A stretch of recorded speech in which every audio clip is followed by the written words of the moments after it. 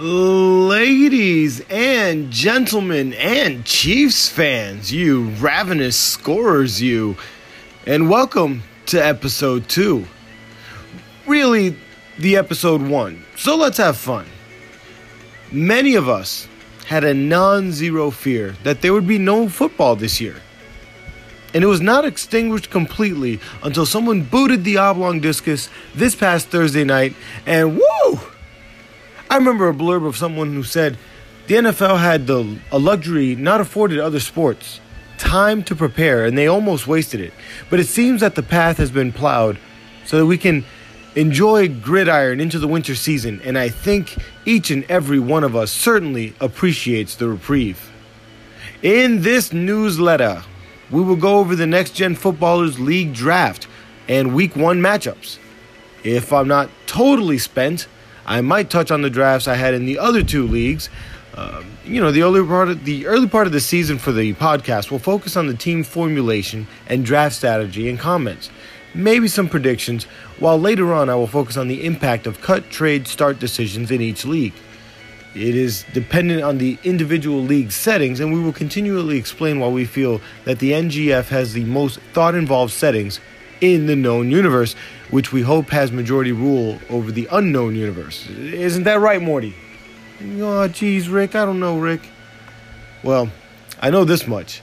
The first four running backs in this draft are the same four top selected running backs in the last draft. The 101 saw Run CMC go downtown to Titanville, baby. He was joined in the backfield by James Conner, with much more capital invested than Damian Williams, picked up in pick 120, and Darius Geist behind him. It wasn't until a few days later that the opted-out man was rotated out for Devontae Freeman, sleekly done for no cost. They joined Chris Godwin and Tyler Lockett and Calvin Ridley as a speedy and skilly group of pass catchers. I applaud picking up Darren Waller in the back of the six instead of the beginning of the six per ADP. Lockett was only 2 or 3 picks early, but Ridley is expected to break out this year, and he picked him up a whole round late. Drew Brees will open up the season against another Hall of Famer, Brady, soon, and just in case, your boy's got the keys to the car as insurance. Man, as smart a tight end quarterback stack as any with the Las Vegas Raiders there. This team was built anything but reckless. So to recap, the D-Town Titans, one of the newer players this year in this league, have Christian McCaffrey, James Conner, Chris Godwin, Tyler Lockett, Calvin Ridley, Darren Waller, Drew Brees, Robbie Gould, New England defense. They started off with Damian Williams. They made that change. Darius Geist, Debo Samuel, Austin Hooper, Derek Carr, and the Dallas defense.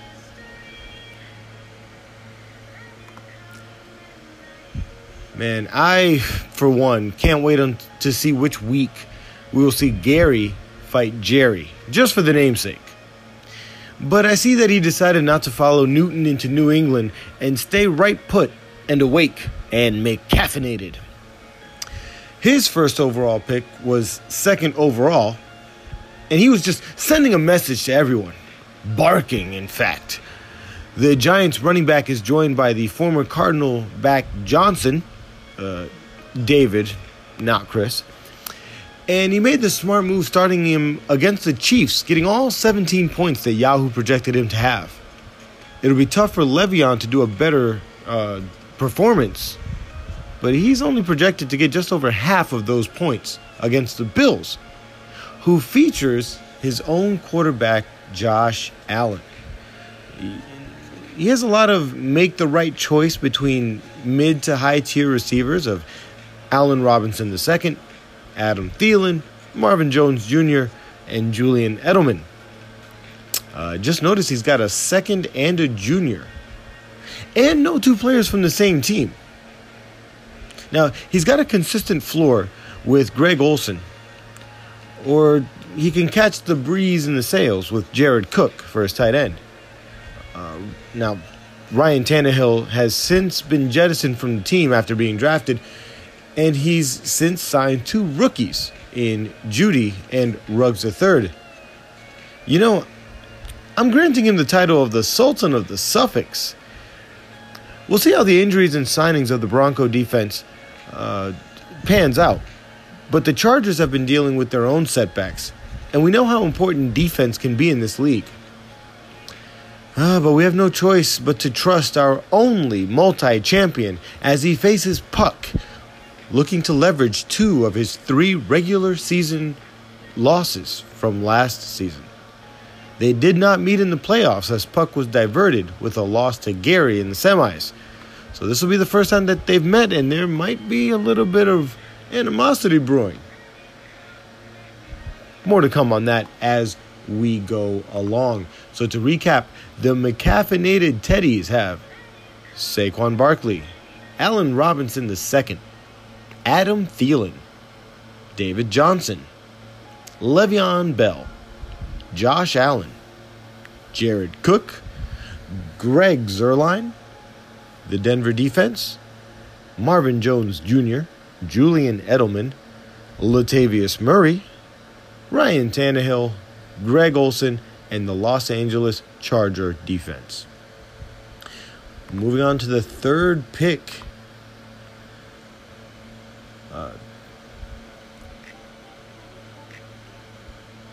There is always a non-zero chance that you can eke out a beat with Zeke. And Javier will hold on to that advantage with his first pick, 3rd overall. He also picked up DeAndre Hopkins in the 2nd round, and we saw how much Watson missed him just a few days ago. Hopkins will battle for points alongside Golladay and Devontae Parker, and smart choices later on with Deontay Johnson and Jamison Crowder. He also has tight ends with explosive capabilities in Ebron and Ertz, with Wentz giving him that Eagles stack. Now, if Newton pays off, he'll have 2 very interesting options at signal caller, and it's just a matter of time until Cam Akers proves himself to be a star, as many expect, myself included. I have Cam Akers in one of my own other leagues, and I can't wait to discuss why I picked him where I did and the future path that I see for the Los Angeles Rams running back. So to go over CFL Johnny's team, we've got Ezekiel Elliott, DeAndre Hopkins, Kenny Golladay, Zach Ertz, Cam Akers, Devontae Parker, Carson Wentz, Will Lutz, the Los Angeles Rams defense, Deontay Johnson, Jamison Crowder, Cam Newton, Tariq Cohen, Eric Ebron, and the Tennessee defense. This team actually reflects a lot of the choices that I've made in other leagues. So I'm probably going to have to be a little bit partial to that one. 3 teams down. Now, last year's lowest scoring team somehow managed to swerve into a 7-7 record. So one would think someone named Championship Bound has a lot to prove this go around. The 2017 league champ has gone with a team with the most first names beginning with A that I have ever seen. Alvin K, Aaron J, Amari C, AJ Green, Anthony Miller, and a whole bunch of Seahawk defenders. Give me that one. More importantly, this team is sponsored by Long John Silver's, Captain D's, and Red Lobsters, since he has both Alvin Calamari and Calamari Cooper. Man, I wish I could see more seafood puns here. I mean, even if you had the Patriots D, I would refer to them as the New England clamped chowderheads. Yeah, but D-Town has them. He obviously, when it comes to picking New England clam chowder, he obviously goes with the James White over the red. But what do we have here emerging from the water? DJ Shark Fin Soup. Oh, that was fun. Now, he's got 2 good Matts. Matt Ryan and Matt Prater. If Seattle does well, it bodes well for both the defense and Chris Carson, But we'll have to see how that goes for week 1 since they play Atlanta. The old QB versus defense conundrum on the same team has always been one that I try to avoid. So for Sean's team, we've got Alvin Kamara, Aaron Jones, Chris Carson, Amari Cooper, DJ Chark, Matt Ryan, Hunter Henry, the Kansas City defense, Matt Prater, AJ Green, James White, Anthony Miller, Blake Jarwin, Jimmy Garoppolo, and the Seattle defense. Last year's leading rusher will fight on for Kevin with miles and miles of sandier beaches. But the best rusher on this team is arguably Lamar Jackson, picked up in round 3. That's almost unfair. You don't even know how to feel reading off Cooper measuring Cup, Jarvis Landry, Evan Ingram, and the Baltimore stack with Marquise Hollywood Squares. Oh man, with what DeAndre Swift can become, Chase Edmonds' increased role, and Herndon's potential when healthy, this could be a best ball team to just plain quit against and just forget about it. It's done. It's over. I don't know what happened, but he was thinking about the Super Bowl the night before he went to sleep before this draft, and this was the dream that he wove. This team is a straight-up nightmare. I would hate to play him, and I lost to him twice last year. With Miles Sanders out for the first week, he is still projected as just a 3-point underdog, missing a running back. That's zany. His kicker. Zane G. Anyway, for Fight on Dreamweaver, we've got Derrick Henry, Miles Sanders, Lamar Jackson, Cooper Kupp, DeAndre Swift, Marquise Brown, Evan Ingram, the New Orleans defense, Zane Gonzalez, Jarvis Landry, Daniel Jones, Emmanuel Sanders, Chris Herndon, Chase Edmonds, and the Indianapolis defense. The return of the Rosary. Mary is back and means business. Kevin might have gotten the leading rusher at the RB and QB positions, but Mary has the leading pass catcher. And some guy on the cover of Madden 20, the Super Bowl MVP, Patrick Mahomes. The difference is that from there, the Marauder squad seems to have mini features, so as to say people who can thrive in the right matchups, in the right system, in the right environment. If everything goes right, then you might get some performance out of names like Devin Singletary, Leonard Fournette, David Montgomery, Cordell Patterson, Sony Michel, CeeDee Lamb, Mike Williams. These are names that we all know can be great any given week. So it's really just going to be a matter of making a tapestry of all of these names the right weeks, the right goes.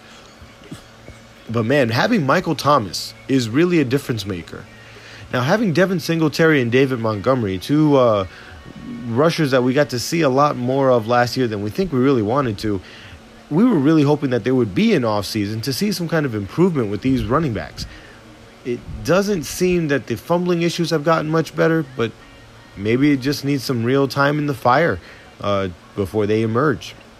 So to go over Mary's Marauders, we've got Michael Thomas, Patrick Mahomes, Rob Gronkowski, San Francisco defense, Harrison Butker, Devin Singletary, Leonard Fournette, David Montgomery, Cordell Patterson, Tom Brady, T.J. Hawkinson, Sony Michel, CeeDee Lamb, Mike Williams, and the New York Jets defense. Many of you, and by many of you I mean the people I've already told, obviously, know that I was working on a script, and I was already about this way through the script for this episode last week on Wednesday. I was working on it in an office that I was in. I hit save. I closed my computer. I came home. I opened my computer. My computer greeted me with, "Hey, it's time for an update." Well, when that finished, I had to start over. And I cannot tell you how much that hurts. And this isn't the first time. The problem is I don't have Microsoft Word or programs that autosave or a computer that likes me. So it took a while to get over it, to mentally recover, to grieve over the script that I really think would have gone really well. But I'm doing this for y'all. That's right, all y'all. So here I am. I'm making this episode. We are going forward. And I'm just going to go straight through.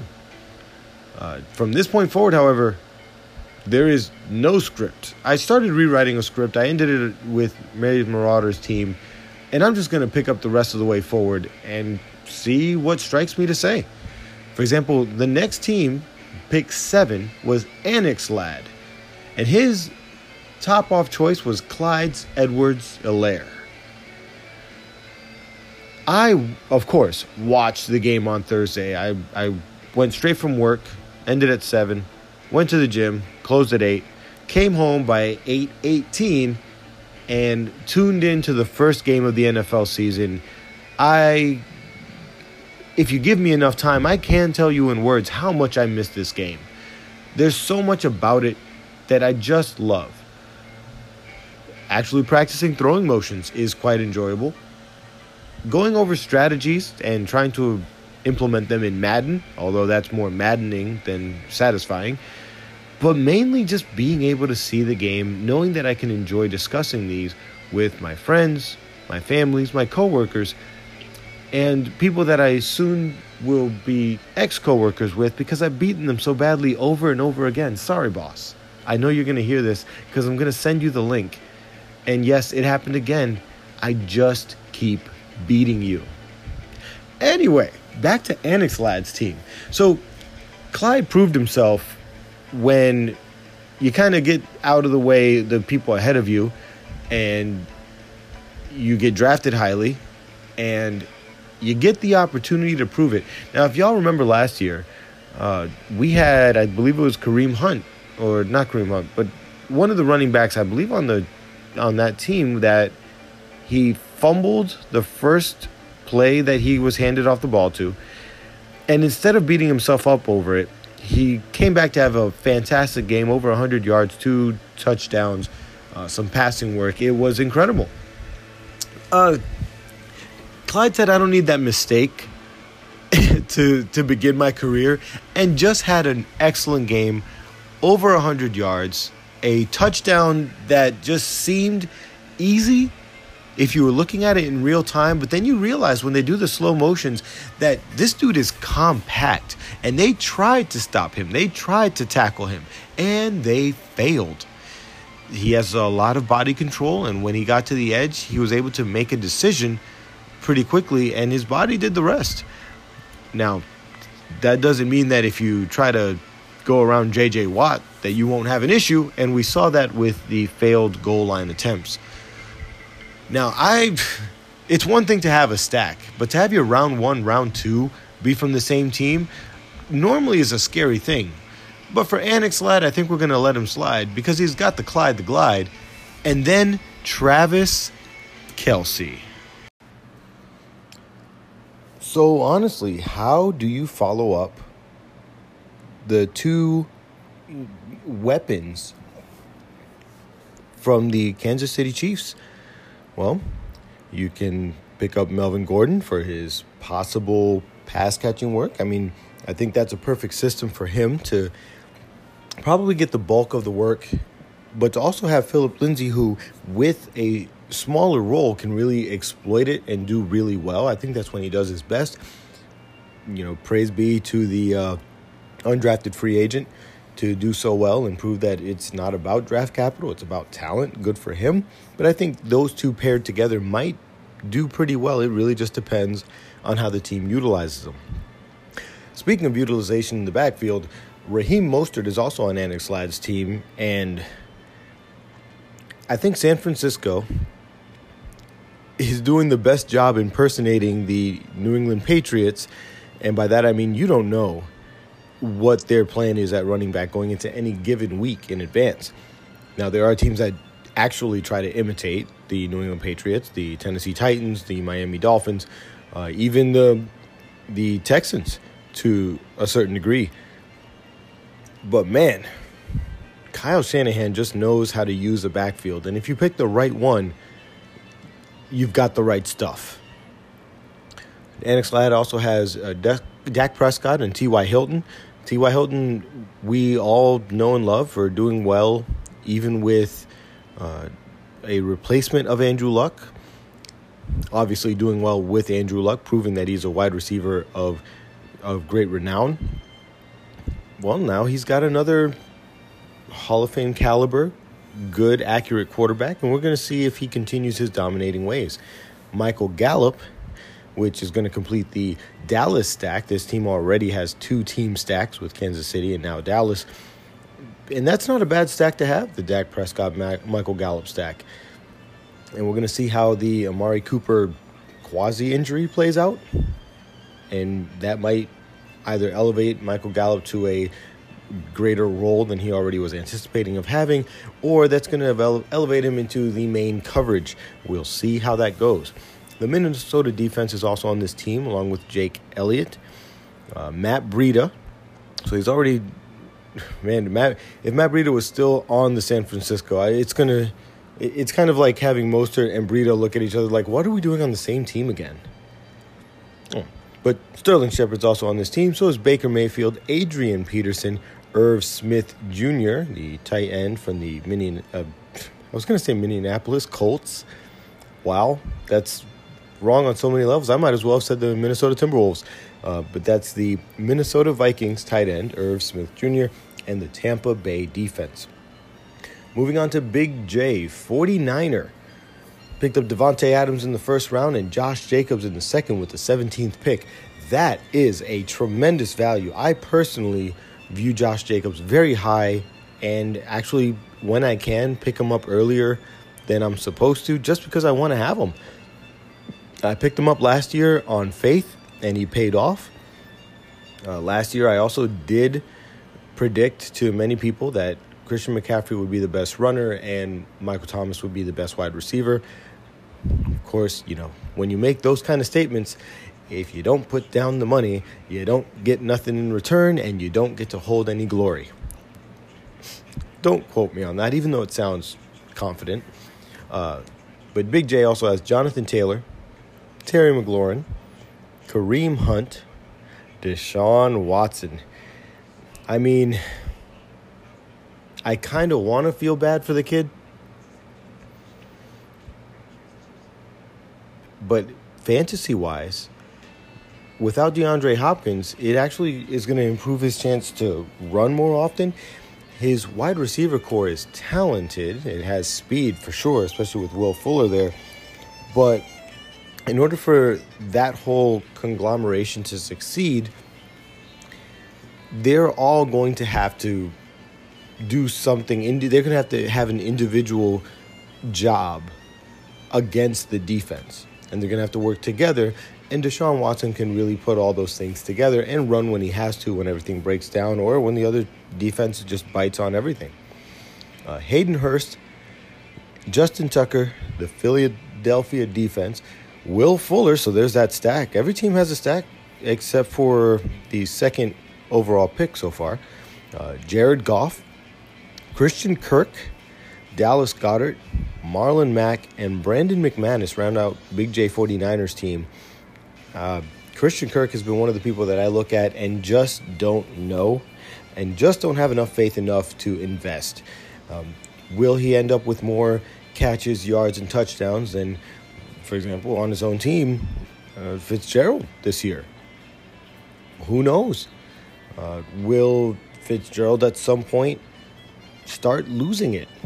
Last year, towards the end of the year, we saw a drop-off, but that just might have been due to fatigue and stress. And maybe now with DeAndre Hopkins, that same level of distress might not be there. So does that mean that we see a prolonged period of Larry, or does that mean that his time has finally come and they're just kind of easing him in because he deserves it, because he earned it? We shall see. One of the newer teams this year is, and I'm not kidding, KWYJIBO.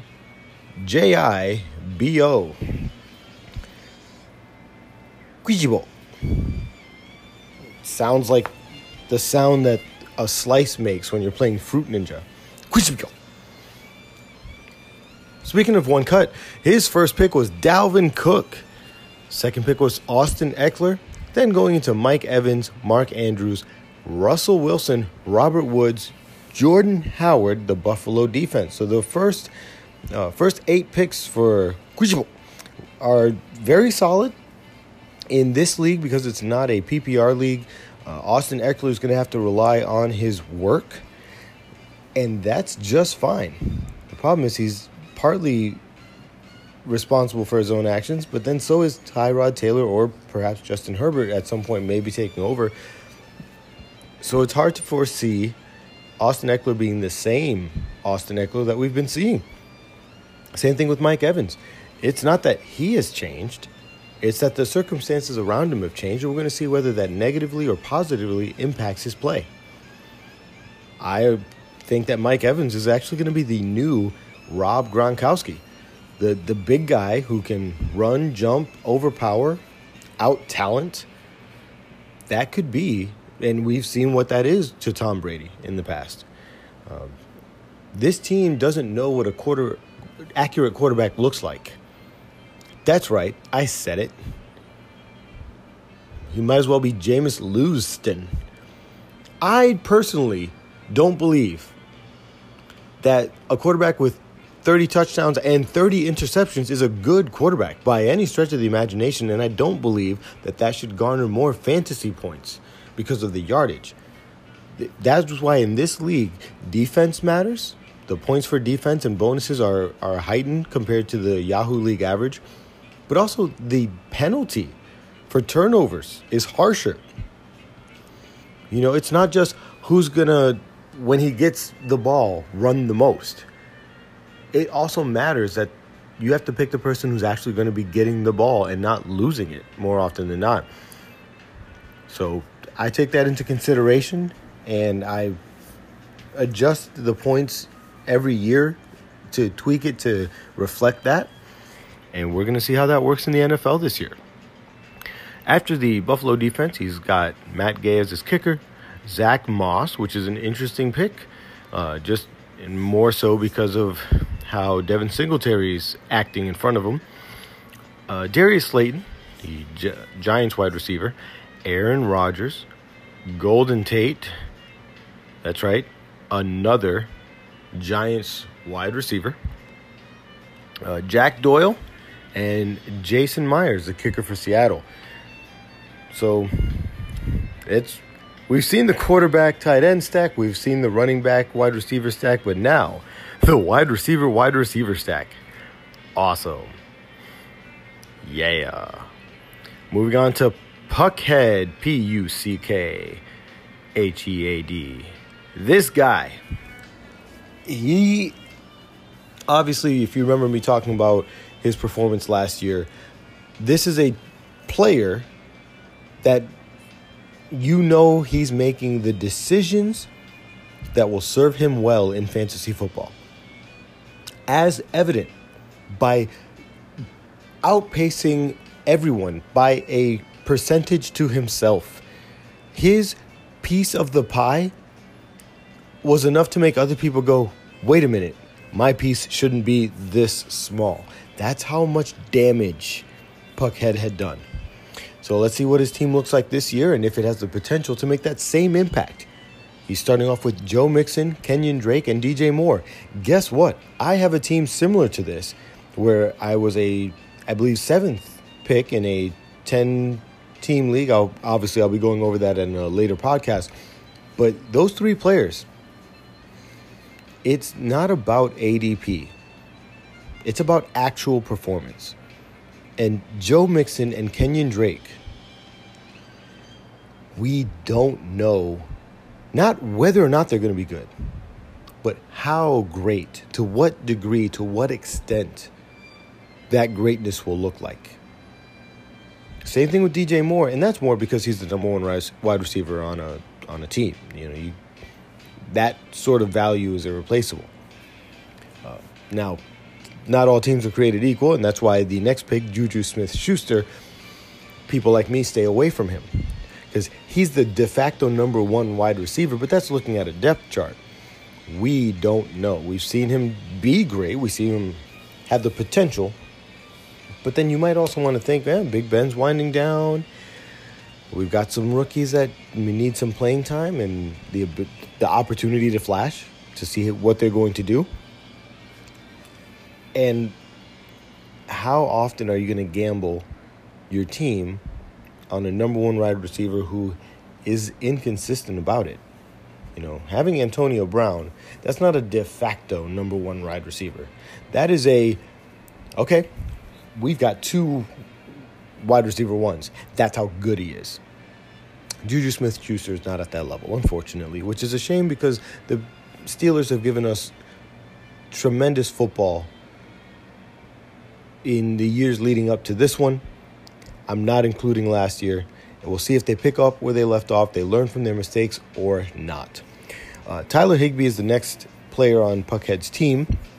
Keenan Allen, goodness gracious, this guy's team is so much like mine in another league. I've got to give him props for that. I really do. And you'll see that in the later episode when I go over my other teams. Matthew Stafford's also on this team. He always has the mentality. He's basically like a Jameis Winston, but the negative attributes are dampened. So he still has all of that gunslinger mentality that I'm going to throw it. I've got people that I can throw it to. I will find the next Megatron and we will do this together mentality. I mean, he played with a broken back. You got to give a man the credit where credit is due. And I'm giving that man his credit. So this might be his year. He had some time to heal. He has, I think, a little bit more of an appreciation shine due to some blow that we saw last year. Some blot.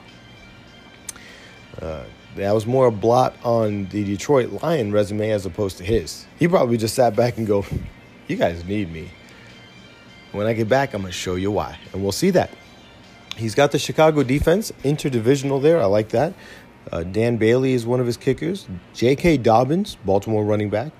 He's got Joe Burrow. I was going to wonder who ended up with Joe Burrow and when. This is the 130th pick, the 11th round. He's also got Brandon Cooks, McCole Hardman, Ian Thomas, Carolina tight end, and the Green Bay defense. McCole Hardman in this league has a little bit of an extra wonder to him because he returns kicks, which I believe if you are providing value to the ability to score on the team, you should provide value to the score of your fantasy football team. So those things count. They add up, and we'll see if this 13th round pick might just end up outshining a lot of the rest. Same team. By that I mean Kansas City. But we're moving on to the next team, which is TB15204, or T-Bone, if you want to combine the B and the 1 or whatever. He started off with Tyreek Hill, George Kittle, A.J. Brown, Todd Gurley. And I stopped there for a moment because you have to take a look at Tyreek Hill and A.J. Brown. Tyreek Hill could be the number one receiver on the year, which is why I picked him as my number one wide receiver when I had the opportunity in one of my $100 leagues. George Kittle, at one point for like a little while, held the record for tight end receiving yardage last year. So we know the potential there is immense, and that's with or without the other pieces falling or rising around him. A.J. Brown, we saw last year the dominance that the Titans have always been on paper emerge. So will that continue now that he's got confidence, now that he's got a bit of a rap sheet that shows that he's got the swagger for a reason? And then you've got Todd Gurley. We, like David Johnson, we remember Todd Gurley from a few years ago in the discussion as the best running back and arguably a good wide receiver. That skill set is hard to find, and that not only makes you valuable in the NFL, it makes you valuable in fantasy football. With that, we're looking at it through a lens of time. And in that time, there have been injuries. His knee has been an issue. And now the new lens of time is, did time heal that injury? Has time given him the wisdom to adjust to a new offensive playbook? We shall see. So that's an interesting first running back off the board for a team in the 4th round. But when you go wide receiver, or we'll just call him pass catcher. When you go pass catcher, your first running back comes at that sacrifice value. We'll see if it pays off for him. He then picked up Cortland Sutton and Ronald Jones. Now, Ronald Jones, obviously, this draft was before the Leonard Fournette acquisition. So while at the time that might have been like, hey, I got Ronald Jones in the 6th. Now it's like, yay, I got Ronald Jones. That's right. Said like you're coming down with a cold, because maybe I am. I don't know. Big Ben Roethlisberger in the 7th round. And then his own defense in the round following. So he's got the Pittsburgh defense and Ben Roethlisberger. And like I said before, having a quarterback defense stack is interesting.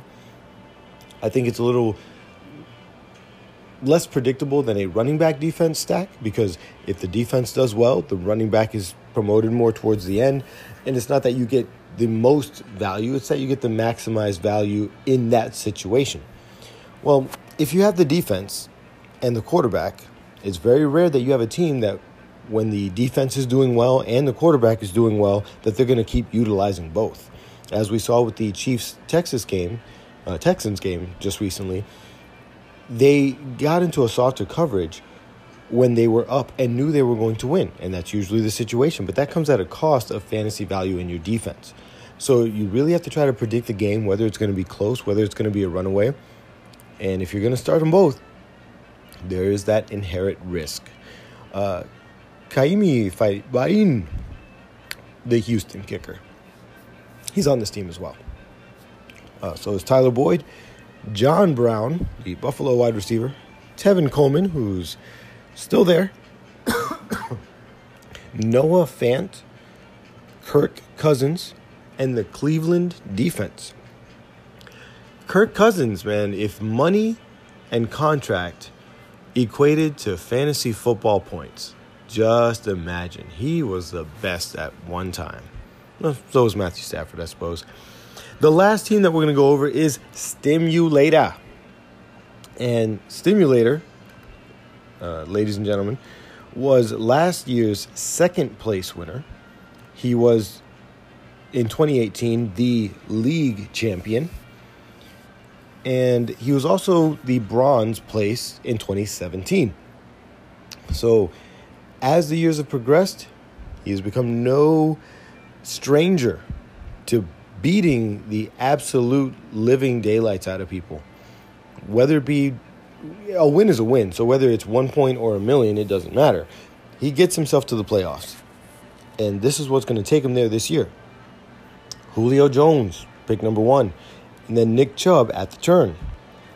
Odell Beckham and Mark Ingram II, the Baltimore running back. Now these are interesting pairs. You know, Nick Chubb and Mark Ingram provide a complement to one another. And they also provide a floor, a baseline.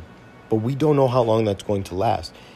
In a few weeks, we might see a change of the guard in both of those positions simply because they have other players there. For example, they got the rookie running back for Baltimore that should eventually see time as they try to phase Ingram out. That is the consensus among the experts. I kind of side with a few of them that say, hey, if we know he's leaving and we know this is his last year and we know we don't have to give him any more money, run him to the ground. I mean, if you're very cold and calculated, or in most cases, if you're looking to make the most out of your buck, what are coaches going to do? We'll see with Mark Ingram. DJ Metcalf is also on this team, as well as Kyler Murray, a very good choice in the 6th round. Mike Gesicki and the Baltimore defense, in the 8th. And it was not the first, second, or third defense picked, I tell you. Michael Badgley, the Los Angeles Charger kicker. Stephon Diggs. Antonio Gibson in the 11th. At this point, we know that value is tremendous, only because Antonio Peterson is gone, and Antonio Gibson is great. Philip Lindsay's also on this team, as well as Jonnu Smith. That's just my real life. You know, I'm a Titans fan. I'm a fan of many teams as a military brat, and I moved around. So there's a lot of teams that I like simply because I lived in that area. So I'm a fan of the Texans. I am currently a fan of the Falcons. I am a fan of the Titans. I'm a fan of the Patriots before they had Brady, so nobody can call me a bandwagon jumper, whatever. Now, I also did live in Wisconsin. And sorry to tell you, folks, if you don't remember that episode from last season of the podcast, not a fan. Not a fan. Gardner Minshew's also on this team, as well as Mason Crosby, and that rounds out the roster for these 12 teams. So what we're going to do now is take a look at the matchups for this week 1 and kind of look back on the Chiefs-Texans game and see their impact on the scores. And I just always have played the pick'ems. It's always fun for me. And being the only person who plays them means you kind of automatically win, which is fine by me. I'm here to win. I'm not here to debate how I'm going to win. I'm going to play the game and win accordingly. So far, we have a tight game between Mary's Marauders and Annex Lad. Mary's got 36, Annex got 35. However, Mary's projected to get 107, the live projections, and Annex Lad is looking at 135 as his final score. This is because, as we said, Mary's got Patrick Mahomes, who was projected to get 37 points, a ridiculous amount in this league, but ended up getting 30. Still a ridiculous amount. That's 3 passing touchdowns, 211 yards, but he did take a sack. On the other side in this game, Annex had Clyde Edwards-Helaire, anticipated to get 15 points, 24 points, 24.58, 138 rushing yards. There's an 85 rushing yard and 125 rushing yard plateau that you pass that, you get a bonus. He's got both of those bonuses, and he did have that rushing touchdown, getting a total of 24.58 points. Travis Kelce was also there, also scored on his lone 50-yard reception. Nice. Very, very nice. And not lone reception, but 50 receiving yards, 1 receiving touchdown. So that was right around where Yahoo projected the points to go. They projected 11. He got 10.5. You can't walk away not proud with that. Now, Butker did get 7 points for Mary. So at this time, it's 36-35. Mary still has in play 1 empty spot that she can obviously fill with any, looks like a wide receiver, because she has a running back in her flex right now. But she's got Michael Thomas slated to start. She does have C.D. Lamb, Mike Williams as wide receivers on her bench. She has Devin Singletary and Fournette starting. 1 anticipated to get 10 points, 1 anticipated to get 7. She's got Gronkowski as her tight end that she can flex out to Hawkinson if she so desires. And in her flex right now is Sony Michel, but she also has Tevin Coleman on the bench. Her current defense is a San Francisco defense, and normally that's a great play, but they are going up against Arizona. High-flying offense at this time. They're very fast with their plays, and we're all anticipating them to just score tremendously because they were doing that without DeAndre Hopkins, and now they have DeAndre Hopkins. On the other side, Annex Lad is projected to get 30 more points because he's going to be starting Dak Prescott. He has T.Y. Hilton, Michael Gallup, so that Dallas stack right there. He still has Melvin Gordon to play, and in his flex right now, he's got Mostert. Now, Mostert is in line to receive the bulk of the work, but if he so chooses, he could flex out to Burrito, Sterling Shepard, Adrian Peterson, Or if you wanted to put a tight end in there, Irv Smith Jr. Like I said, he currently already had played Kelsey. But he's got Jake Elliott and the Minnesota defense left to go. In this situation, it really depends on who Mary puts in her empty wide receiver slot and whether or not Annex is going to stay with Raheem Mostert, and that turns out to be the right play. Sterling Shepard is looking mighty nice as the possible wide receiver 1 for the New York Giants. We'll see how that plays out, but the Pittsburgh defense is pretty brutal, and it looks like there might be some weather concerns as well. Rain with a high of 77 degrees. So as it stands right now, my vote would go to Annex Ladd, and that is matchup 1. The next matchup is between the radio station KWYJIBO and CFL Johnny, a.k.a. Javier. Javier is anticipated to get 120 points, and Gator, the radio station, is supposed to get 136. None of their players have played yet, or none of their starters have played yet, and it's really unfortunate for Gator because he does have Sammy Watkins on his bench. We all remember what Sammy Watkins did last year, and he followed that up this year with 82 receptions and a touchdown and 3 rushing yards. Total of 13 points, doubling his projection. That was the only player on any of the benches that already played. But starting off with Gator, he's got Russell Wilson, Robert Woods, Darius Slayton, Dalvin Cook, Austin Eckler. We talked about that before. That's going to be a pretty good 1-2 combo. That's a running back 1 and 2 that anybody would like to have. In fact, many people would even say that Austin Eckler, even in a non-PPR league, deserves to be a running back 1. Now, Mark Andrews is his tight end, and they're going up against Cleveland. Cleveland's had some up and down issues with guarding the tight end, and without a offseason to work on that, this will be fun. He does have Zach Moss in his flex. A lot of people are starting Zach Moss over a lot of other options. But on his bench, he's got Mike Evans. He's got Alexander Madison. And like I said, he had Sammy Watkins. And it's going to be tough if Zach Moss gets his projected 10 points, but Sammy Watkins doubled his projection and got 14. The Buffalo defense should do well against the Jets. In every opportunity I have, the Buffalo defense is one of my weapons this week because of what I heard about the Jets having 6 offensive outings in camp and getting no points, including some turnovers. Buffalo is anticipated to get 33 points from the defensive position. That's most likely where a lot of the damage is going to happen. So we'll see how that goes. CFL Johnny on the other side has Carson Wentz, which we all know Carson Wentz is good. And that's regardless of the players. However, the difference is when you have other good quarterbacks with good players that are healthy and playing. You know, it's one thing for Tom Brady to have the hodgepodge that he had in New England and still do well. But now he's got Mike Evans and Chris Godwin, and it's like, oh, man, there's a difference. Well, whoever's starting for the wide receiver core for Philadelphia, we aren't even sure. Like, there's question marks around everybody. And that's going to impact Carson Wentz's fantasy performance.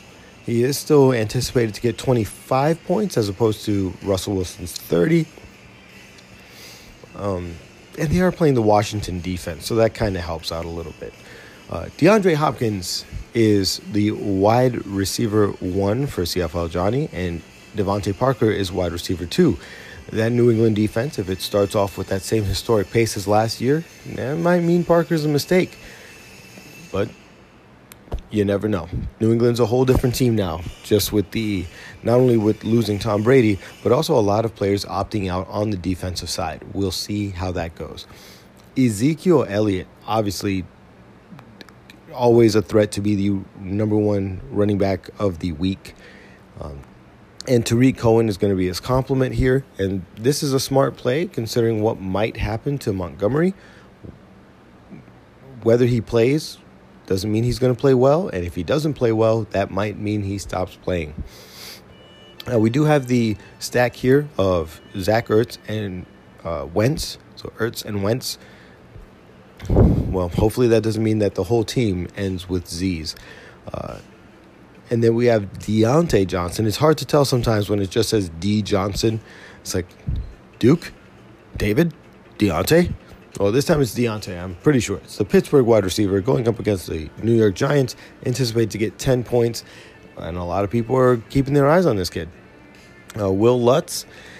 Now, normally a kicker's like whatever. But the play is the Saints versus the Bucks. This is going to be... I'm expecting this to be a high-scoring affair. If you remember a few years ago where the Giants played the Saints in the Superdome, in the Dome, and they each scored 7 touchdowns, I remember that game. And all it takes is the right circumstances, and you can see that happening.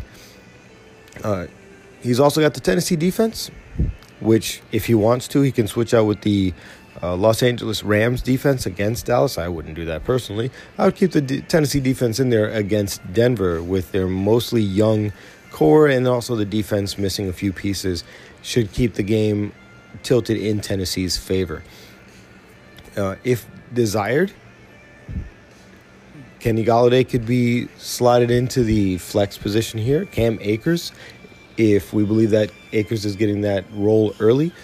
Jamison Crowder, Cam Newton, Marquise Hollywood-Brown, currently on the bench. So we have a lot of versatility with CFL Johnny, and if he's not scared by his projections, where, like I said, he's projected to get 15 points less than Gator, if he's not scared by those projections, he can go in with whatever he wants. The configurations on this team are endless. It's a fantastic team, and as it stands right now, I mean, DeAndre Hopkins, if Ertz scores a touchdown, Carson Wentz gets that credit as well. You've got Ezekiel Elliott. If Deontay Johnson is the right pick and Tennessee just smothers Denver, then it doesn't matter if you pick the best players on your team, Gator. CFL Johnny can win. So despite the underdog projection, I'm voting for Johnny on this one. Next up, we already have a couple players that have played for Championship Bound and Big J, Sean and Mark, respectively. Championship Bound got 15 points out of the Kansas City defense. It was projected to score 30, so he only got half, but 4 sacks, 48 return yards, and they allowed under 400 yards, and that's how he got to the 1540. On the Big J side, Deshaun Watson was his quarterback, 253 yards, a rushing touchdown, but unfortunately he did take 4 sacks. So he was projected to get 28. He got 23. I mean, if projections are persuading you to make certain decisions, you can't be too mad at that. You're just a few points off. He did pass the 175-yard passing yard bonus as well as the 100, which is kind of free for a quarterback. But he did have the passing touchdown, the rushing touchdown with the 27-yard rush, 4 sacks, and he did also take a pick. So he did lose 9 points with those turnovers there. On the bench, Will Fuller was on the bench and was only projected to get 9 3/4 points, ended up getting 11 3/4 points. So was it the most detrimental, quote-unquote, mistake to make? Probably not. Now, he does have Christian Kirk, Dallas Goedert, and Kareem Hunt on his bench, and Big J might be looking at making a change, but I mean, he's got Devontae Adams and Terry McLaurin right now. I think you're set there. You've got Josh Jacobs and Jonathan Taylor. You might be set there. And Hayden Hurst is your starting tight end. You might be set there. Marlon Mack is on his flex right now. So basically, in this case, it doesn't matter what Indianapolis wants to do in their backfield. But at the same time, it also says if you only have 60 offensive plays, you're limiting yourself because nobody's going to get the majority. They're both considered one getting a majority there. So that might be the only change you want to make. Right now, he was originally projected at 130, but it looks like he's going to be getting 125 now. That it's Mark. championship bound. Sean is currently at 15, was projected to get 132, but because of the underperformance from the defense, it looks like he's projected to get 120 now. So he's still projected to be under by 5 points, all things considered. Now, Matt Ryan is his quarterback going up against Seattle. At home, which is a big deal for Matt Ryan, especially in a dome. And that's going to be a anticipated 27 points. Amari Cooper and DJ Chark. DJ Chark is probably going to have to play lights out because the defense is completely extinguished, and they're just going to have to fight back against Indianapolis, and that might be the key, whether that be garbage time or whether that be force feeding, that blows his 10 projected points out the water. He could have, it might not be over 100 yards, but it could be 9 catches. It's not a PPR league, but those opportunities, each individual one can be a touchdown or 2 or 3. You heard it here first, folks. Maybe 3. Fantasy football is so much fun when you distance it from actual football. You've also got Alvin Kamara and Aaron Jones and Hunter Henry. Those are 3 great starts. And Chris Carson in your flex. This is the first time I'm seeing a starting running back in a flex role, and that's what I'm talking about. For week 1, you want to get people with known roles. And Matt Prater is your kicker up against Chicago, so either they're going to be allowing touchdowns or they're going to be stopping him short within field goal range. And Matt Prater, we all know, can make those kicks. I believe he at one point had the record with a 61-yard kick, if I'm not mistaken, back when he was on the Broncos. But if he so desires, championship bound can put in A.J. Green, Anthony Miller, Chris Thompson, which with Leonard Fournette gone, that might be the guy in Jacksonville. The Seattle defense, which, no, he can't put in that because he already played Kansas City, which, Kansas City against Houston and Seattle and against Atlanta, those are actually 2 very comparable situations, so I wouldn't have leaned one way or another. So you kind of just have to take and hope. But James White, Anthony Miller, A.J. Green, those might be plays that you want to start, but this whole team is pretty much stacked. That being said, as long as Big J is holding on to both Jonathan Taylor and Marlon Mack as starters on his team, I think that's going to limit him too much to overcome Sean if any of his players actually go off. So, Sean, prove me right, man, and let's see how it goes. We now take a look over at Puckhead versus McCaffeinated Teddies. I keep having to pause right before I say that to make sure I say Teddies because I kind of want to keep this program as child-friendly as possible, as often as possible. It doesn't help thinking of all the things I can rhyme with Puckhead.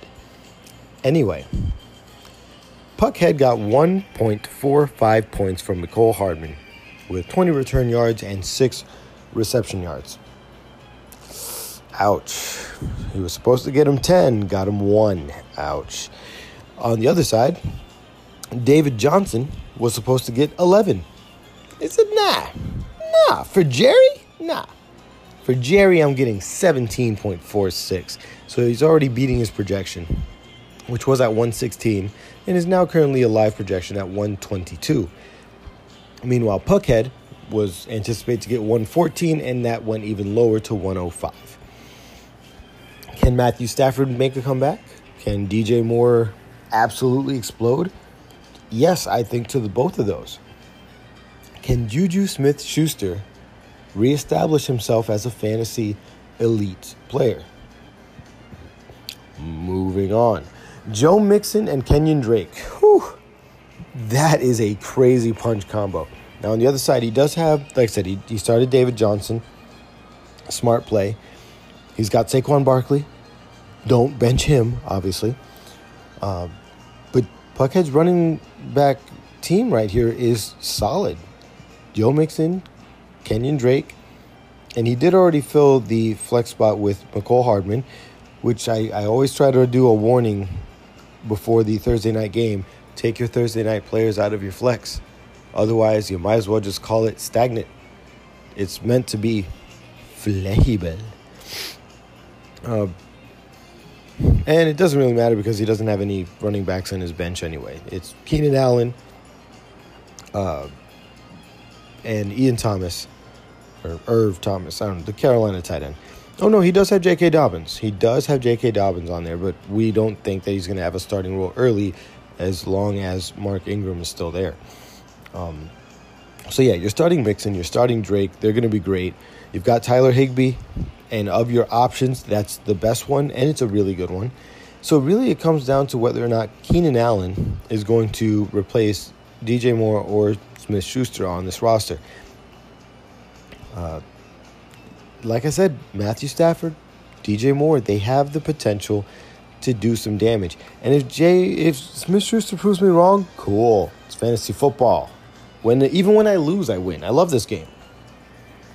But between the defenses, he does have Green Bay. Jerry has Denver, which would have been a great pick at the draft, but knowing what we know now, a little bit of that luster is gone. He also has Le'Veon Bell, which is anticipated to get 10 points. Maybe he does it. But, you have Joe Mixon. He is anticipated to get 15 points. He might double that. So there's that difference.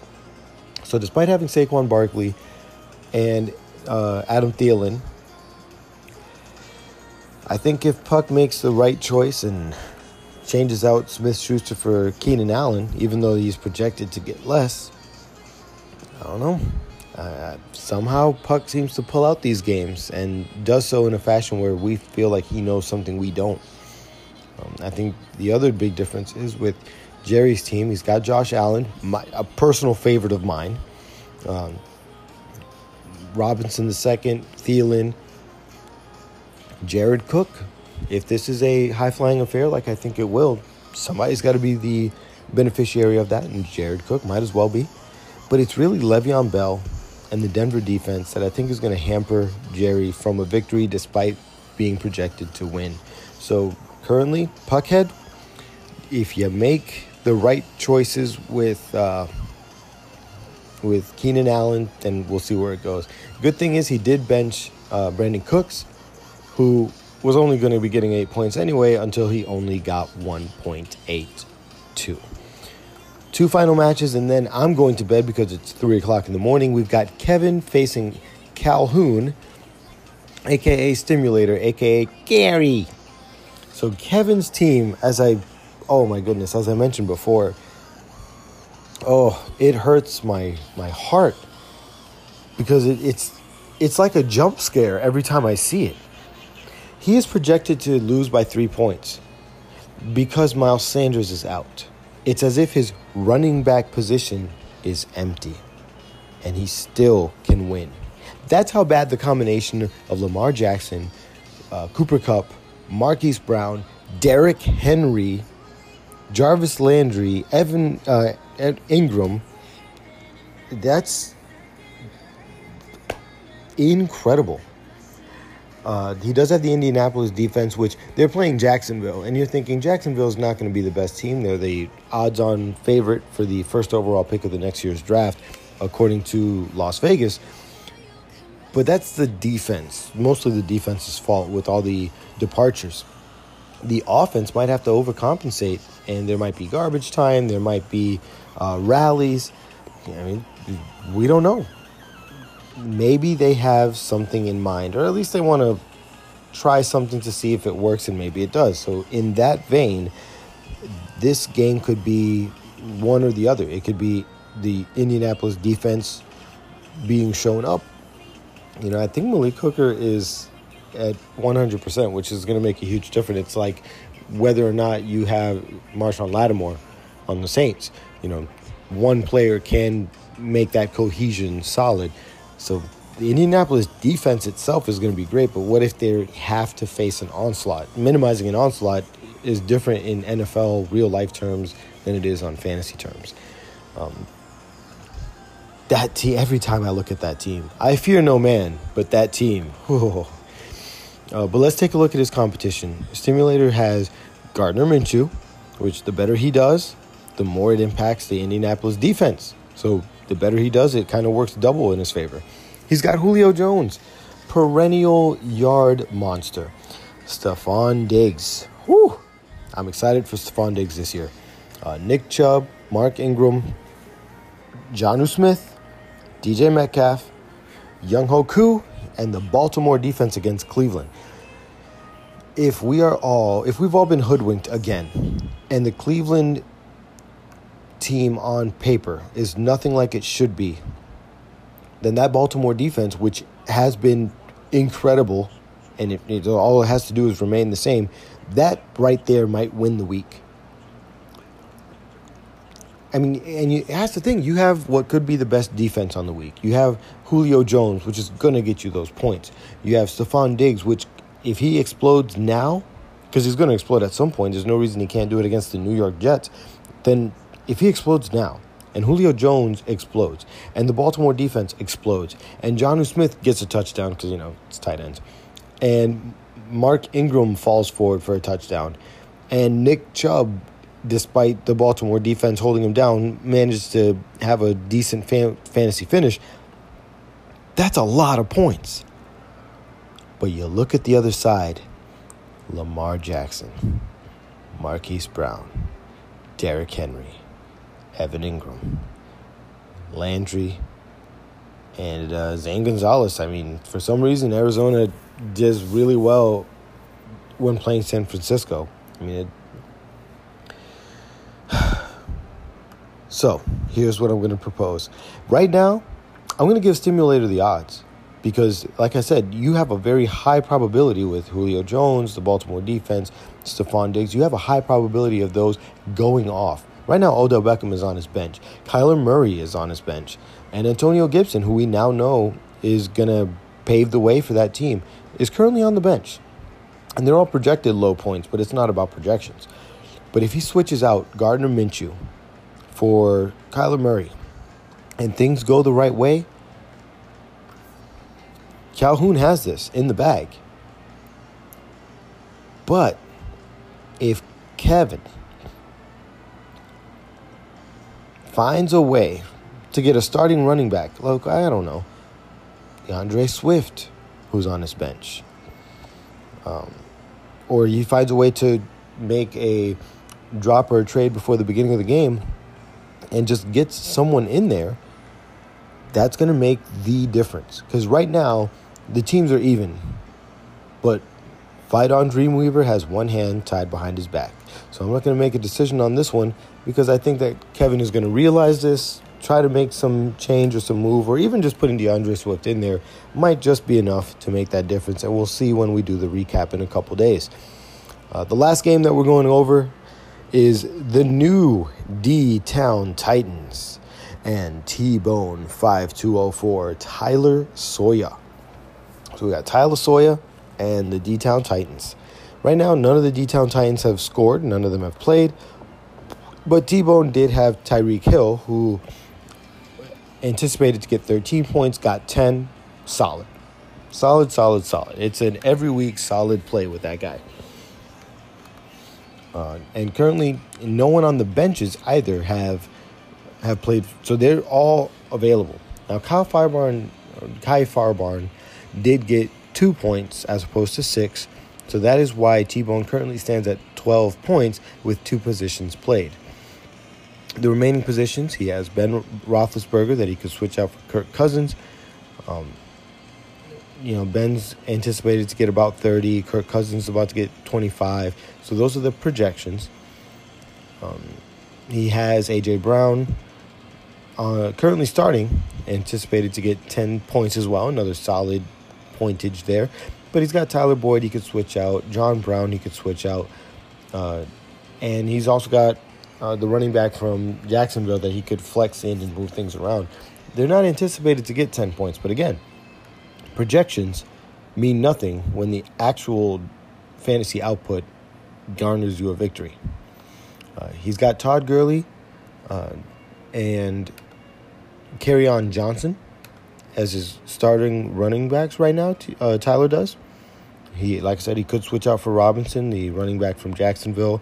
They might just be scrambling to make something up or fake it till they make it. So you never know what kind of role he might have. But his flex right now is currently held down by Cortland Sutton, and we do know that he is questionable at this time for his game against Tennessee. I think it's a shoulder injury. Yes, this is a shoulder injury. Will be a game time decision. So all of your hopes go out the drain if your flex is a 0 and everybody else is just doing okay. Whereas opposed to the D-Town Titans, who had the first overall pick, has Drew Brees going. Like I said, that matchup might be the highest scoring game of the week, maybe of the first half of the year. He's got Godwin, Lockett, McCaffrey, James Conner. I guess he's there too. I would venture that there's a chance that Waller gets more points than Conner. That's how much I don't like Conner's prospects, how much of a short leash he's probably on. And if he doesn't do the right things for Big Ben, they're going to say, we've seen enough, you've had the opportunity. It probably won't be game 1. But they've got other players back there. They've got other people who are dying for an opportunity, and Big Ben's window is closing. So we'll see how far that leash will go. Now, he's got Calvin Ridley, and he's in the flex, but I mean, at this point, you're looking at 3 wide receivers: Lockett, Godwin, and Ridley. Wow. And for that alone, I'm going to have to go with D-Town Titans. That first overall pick with McCaffrey, followed up by some solid drafting. It's going to be a tough matchup any given week. But like I said already, Tyreek Hill didn't meet projections. Firebarn didn't meet projections. Sutton might not play, and there's not really a good backup option after that. So D-Town Titans has my pick. 319. I did this podcast in a few different sections broken up. This section was 52 minutes and 45 seconds as of 2 seconds ago. I'm going to bed. Tomorrow is more football. So everybody, hope that I get to church safely. They have coffee there. Once I get there, I'll be fine because of coffee. But for now, everybody get a good night's rest. I hope we get to enjoy football tomorrow. And it's not about fantasy football, what players are arguing for, or the game. All this stuff comes from having the game in the first place. So let's enjoy the game, and then from there we can enjoy its fruits and spoils. Everybody, pigskin on.